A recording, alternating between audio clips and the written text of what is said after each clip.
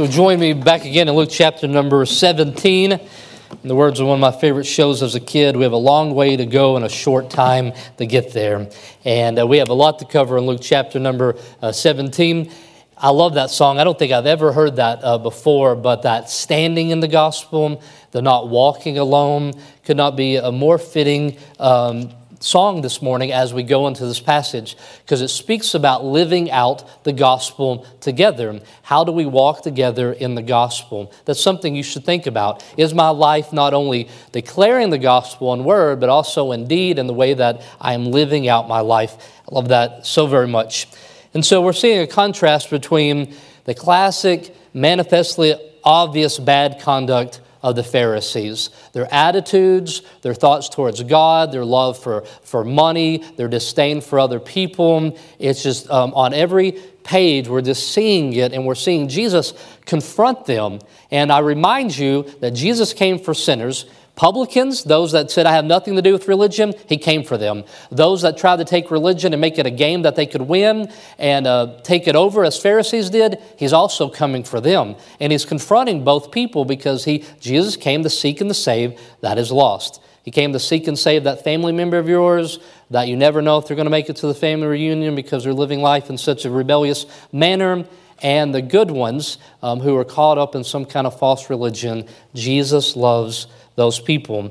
And so we see the contrast between the life that he's calling on us as his disciples to live with them. Verse number 1, he said to the disciples, but it is impossible, but the offenses will come. I know the wording may be hard to follow, but once you hear it, you know exactly what he's saying. It is going to happen. It is just going to happen that offenses are going to come into people's lives. There's going to be challenge. There's going to be temptation in people's lives that come to you and they come to me. And we know that. We know that they're going to happen. We know there's going to be temptations in this life. There's going to be people that try to lead us astray from the truth. There's going to be negative influences in our lives. But the next statement is so strong. Woe is a word that is not used lightly in our Bible, but it says, but woe unto him through whom they come. Offenses are going to come, disciples, but woe unto you if they come through you. Don't let these offenses come through you. Don't lead my sheep. Don't lead the sheep that I'm entrusting into your care. Don't lead the little ones whose faith I've given you to cultivate. Don't lead them into temptation by your teaching and your behavior. Woe unto you, disciples. I'm giving you a very important work, and you do not need to be bringing these offenses to the people.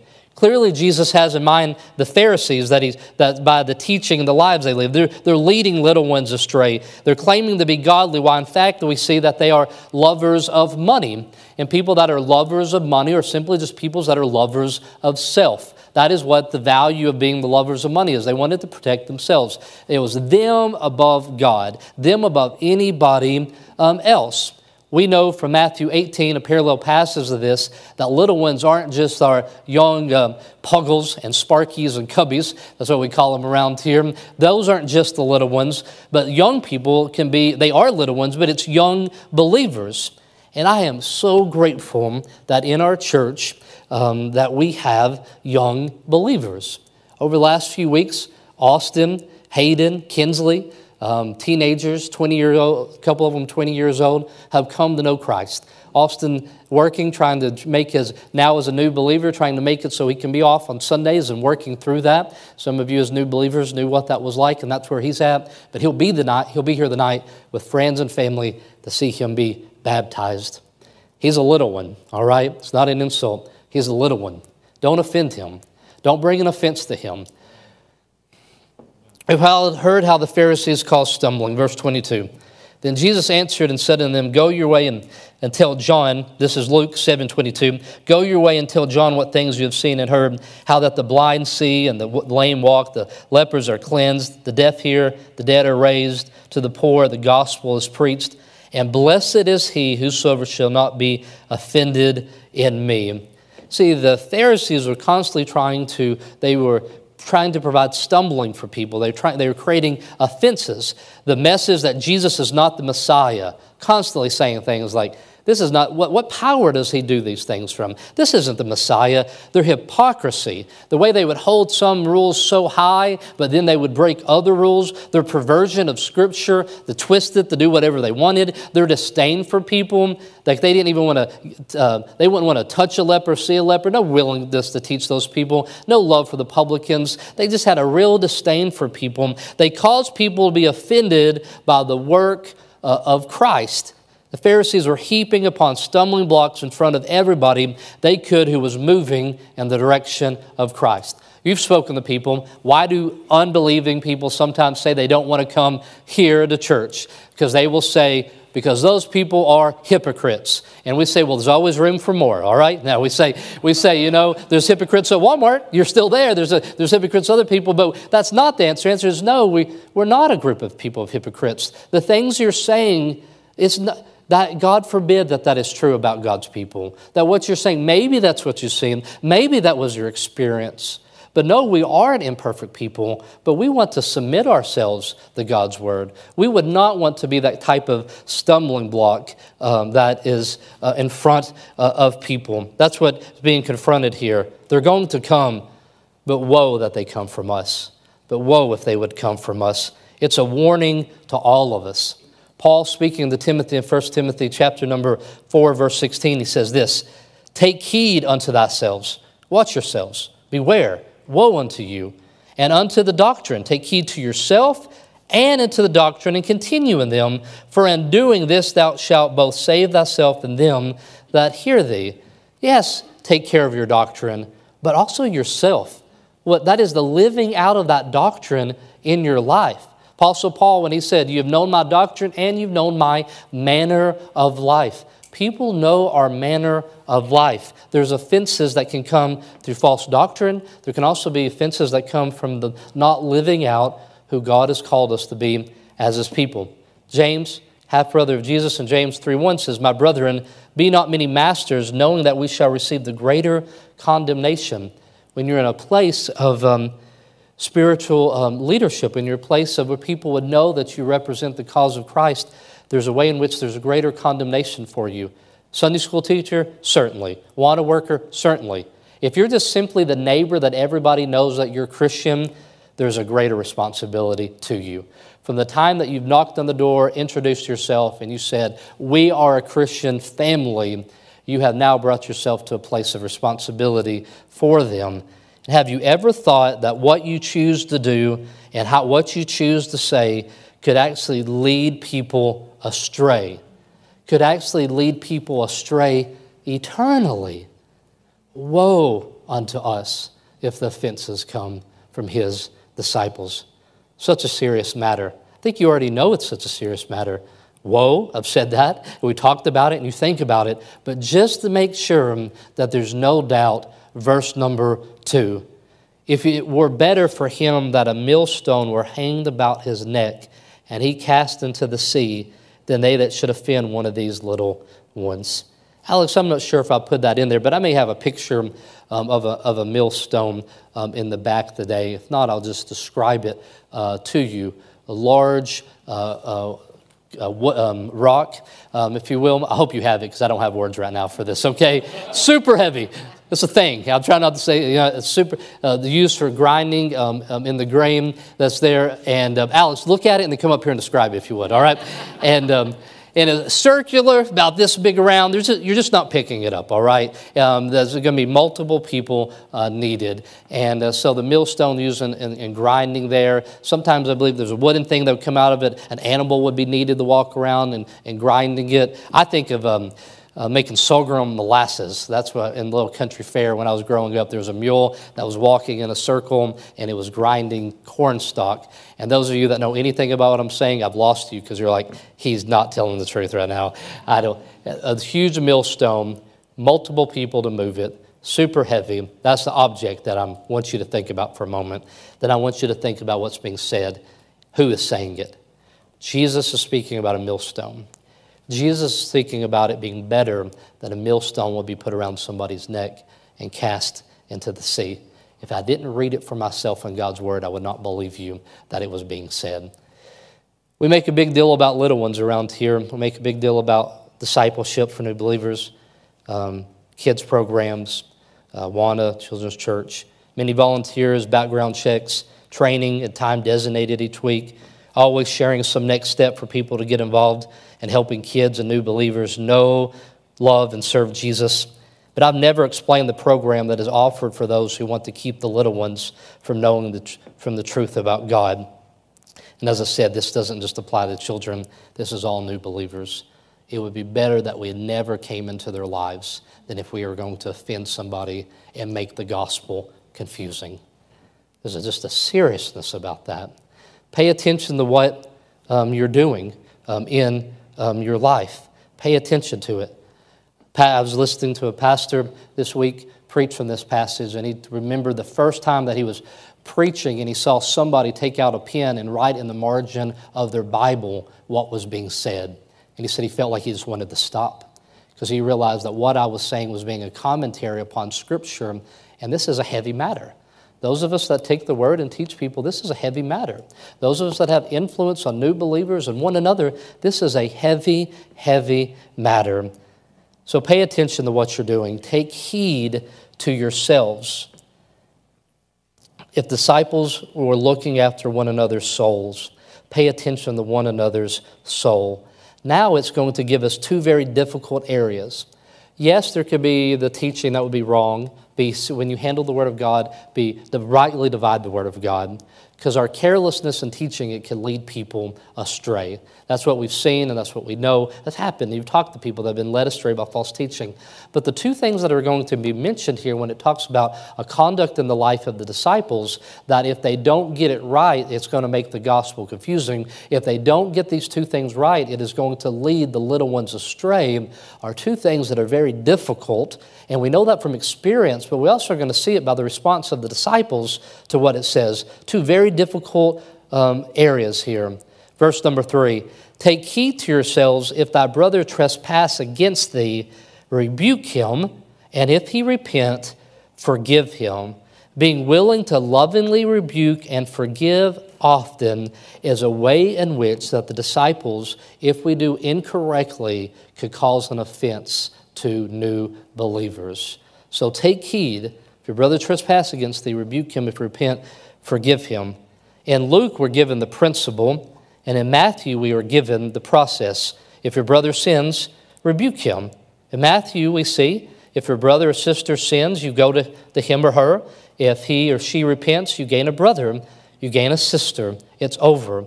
If they do not repent, you take the 2 or 3 with you so that you can confront the sin again and confirm the response. If that doesn't cause repentance, you tell the church, and the whole church calls that person back to repentance. But what we don't do is we don't sit back and watch some sinner go off into a pattern of sin without caring. Our responsibility in calling people to repentance is a way in which new believers and little ones watch our lives, and if we don't do it correctly, it can become an offense to them.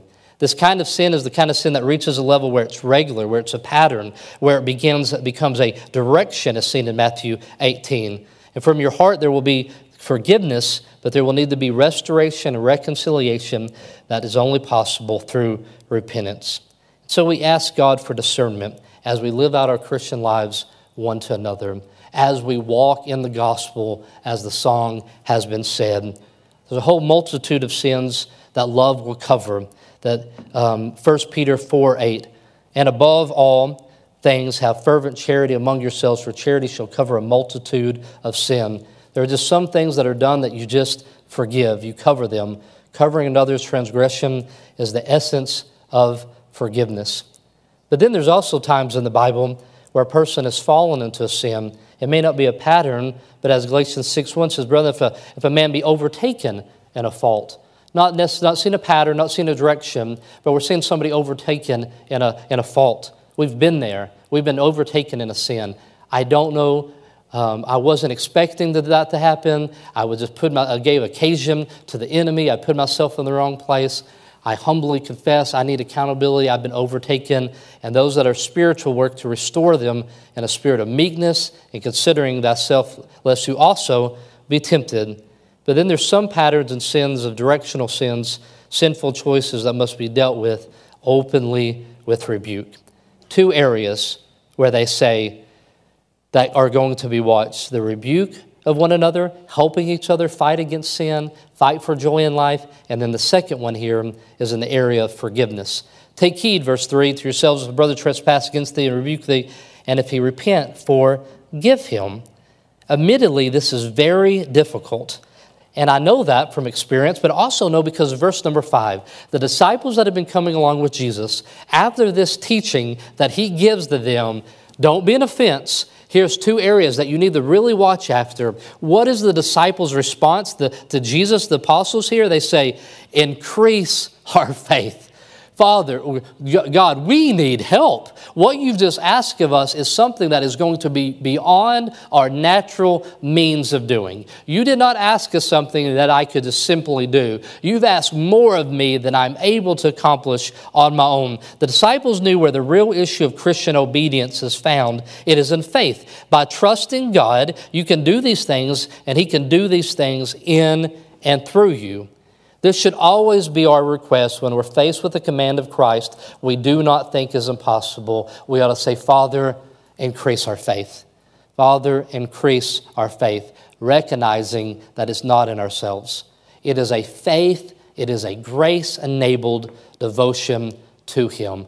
Luke 17:6, increase our faith, and Jesus' response to them, if you have had faith as a grain of mustard seed, you might say unto the sycamore tree, be plucked up by the root, and thou be planted in the sea, and it should obey you. A tree with a very deep root structure. Have you ever tried to pull the shrubs up from your house or something like that? And you thought, this isn't a very big tree. And you realize there's more tree underneath the ground than there is above the ground. And you're like, how do I get this? Well, this is a tree that is known for being very much connected to the ground. That it would be, you could take it and pluck it up and cast it into the sea with the faith of a mustard seed that is given to them. It's a strong statement. Increase our faith. And he says, with the faith of the grain of a mustard seed, you can do all that I would ever ask of you to do, and then more. We often hear this, faith that moves a mountain. That comes from that parallel passage in Matthew. Instead of a tree, we're talking about a mountain. But here's the problem. I don't literally need to move a mountain very often, all right? That is not what I'm trying to do. I need faith to move a mountain. Maybe I've been traveling before and wish the mountain was out of the way. But what is it that is a mountain? What is so big in yourselves that you would not be able to move without the work of God in your life? Forgiveness. Forgiveness in our lives are as mountains that cannot be moved unless He does those in our lives. But you will be in life be faced with the need to forgive people, and that seems impossible. Without doubt, a lack of faith will cause us to be unable to do what God has called us to do. That's what He tells the disciples in Matthew 17:20. They say, why can't we do this? Why can't we cast out the demons in your name? Why can't we do this? And He said unto them, because of your unbelief. We must ask at times what the disciples asked. Why could we not fill in the blank? Why can we not fill in the blank? For them, it was cast out demons. And in this passage, it is offer forgiveness.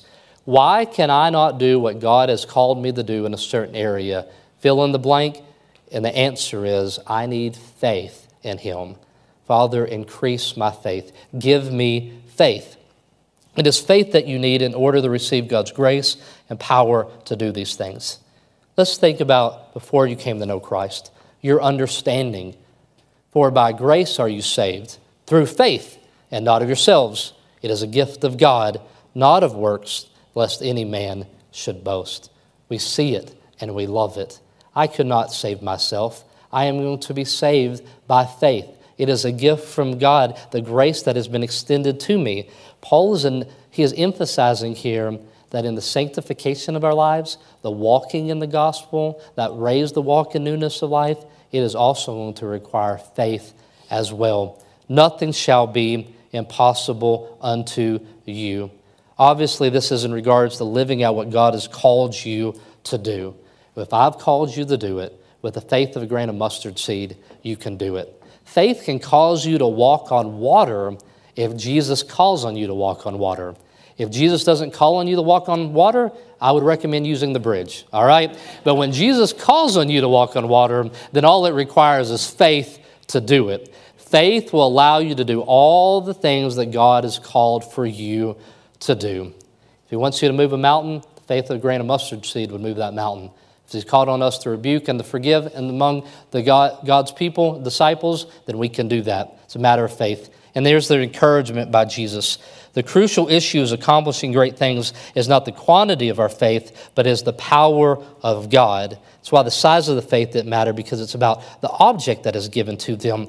For Tiny, I wish we could get the verses 7 through 10, because he's going to tell a story about how a man works with his master, and at the end of the day, he doesn't say, you have done so much, he's done just his reasonable service, because it isn't like we preload our work, and then God says, you've done enough work, you put in enough, and now you're going to get good things that happen to you. God is saying, I came to you when you were a sinner, lost without anything to offer me, and I saved you.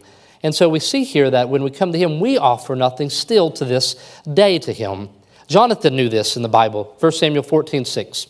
There's a story of Jonathan, his armor bearer. He gets in a situation where between a rock and a hard place, he's got an enemy on one side. He had brought himself to that. He climbs up, and he says, for there is no restraint unto the Lord to save by many or by few. A small amount of faith is sufficient, because the focus is not on our faith, but on its object. So Jonathan said, it doesn't matter if I got 5 guys with me or if I have 100 guys with me. If I'm going to win this war, it's going to be done by the power of God. And so the decision for Jonathan wasn't how many armor bearers he needed. The decision for Jonathan was, will I have faith that God is going to fight and win this battle for me? Our faith makes a difference, not because it's so great, but because God is so great. Faith is not abstract. We put our faith in the promises of God. Faith is not adrenaline. Faith is not warm feelings. Faith is the substance of things hoped for and the evidence of things not seen.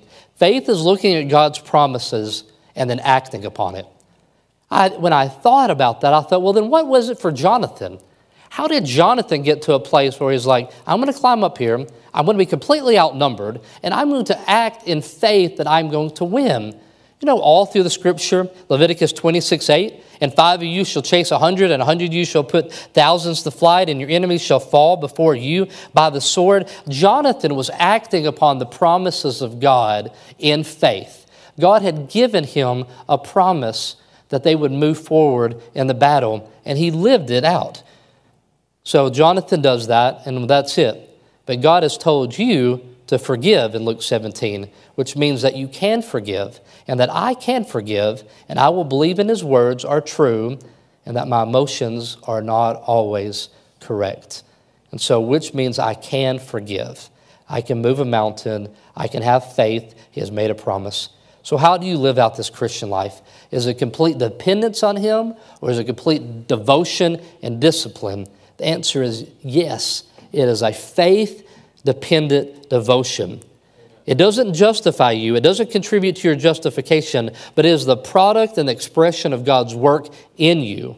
Philippians 2:12. Wherefore, my beloved, as you have always obeyed, not in my presence only, but now much more in absence, work out your own salvation with fear and trembling. Work out your own salvation. Walk out the gospel. You're not alone. It's what we were talking about. It's what we were singing about. It's that the gospel message, your salvation, is now going to be lived out. In verse 13, for it is God which worketh in you both the will and the do of His good pleasure. You work it out as He does the work in you. And that's what He's doing. By faith, trusting the promises of God. So here we have Jesus telling the disciples, don't make the gospel confusing.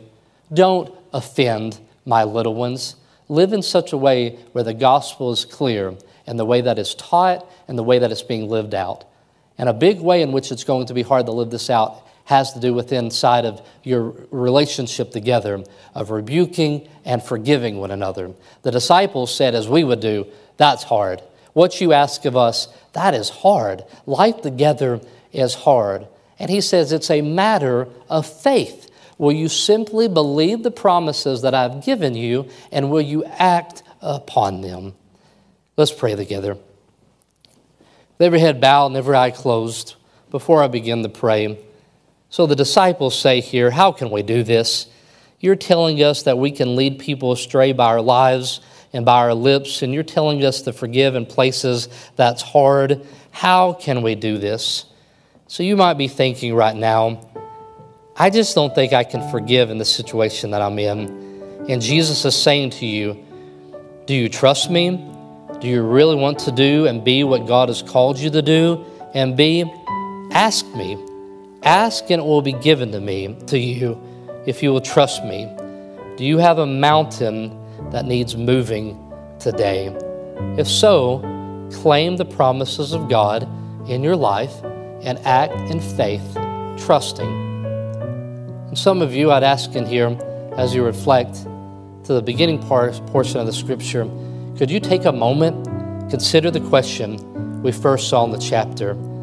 Are you an offense to unbelievers and new believers?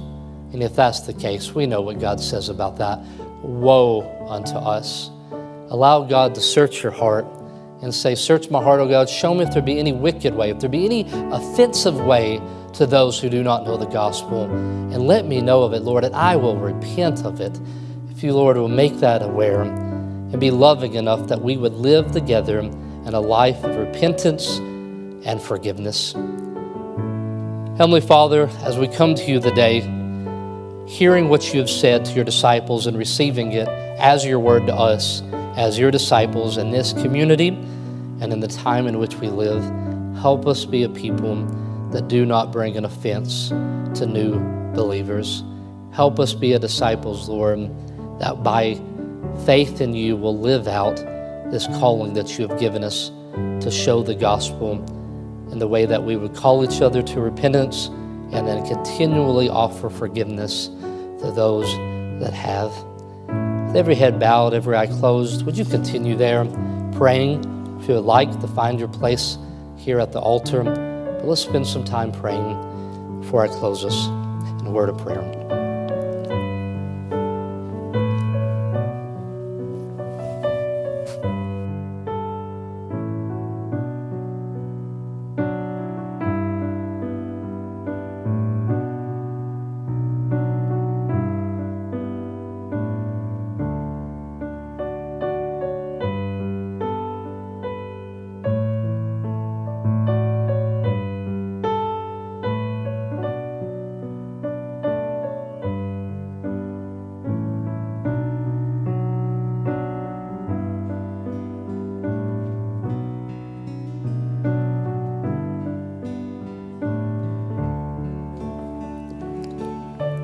Heavenly Father, before we get to a place today where we would sing about our sinless Savior that has died and how our soul is counted free, I pray that we've all searched our hearts today, Lord, or allowed you to search our hearts to say that this is really what we want to live out. The love of the gospel that has been shown and in our hearts, Lord, will be lived out in the way that we would have a fellowship together in the gospel as a church family. In Jesus' name I pray, amen. We will end this morning with singing together as we often do. There'll be no choir practice this evening, I believe. Yeah, there is at 4 o'clock. Choir practice at 4 o'clock, volunteers meeting at 4:30. I'd be remiss to not remind you about the coffee event that comes up on September the 3rd. Greg wants to make sure you know about that. If you have any questions, we'll put that information up there.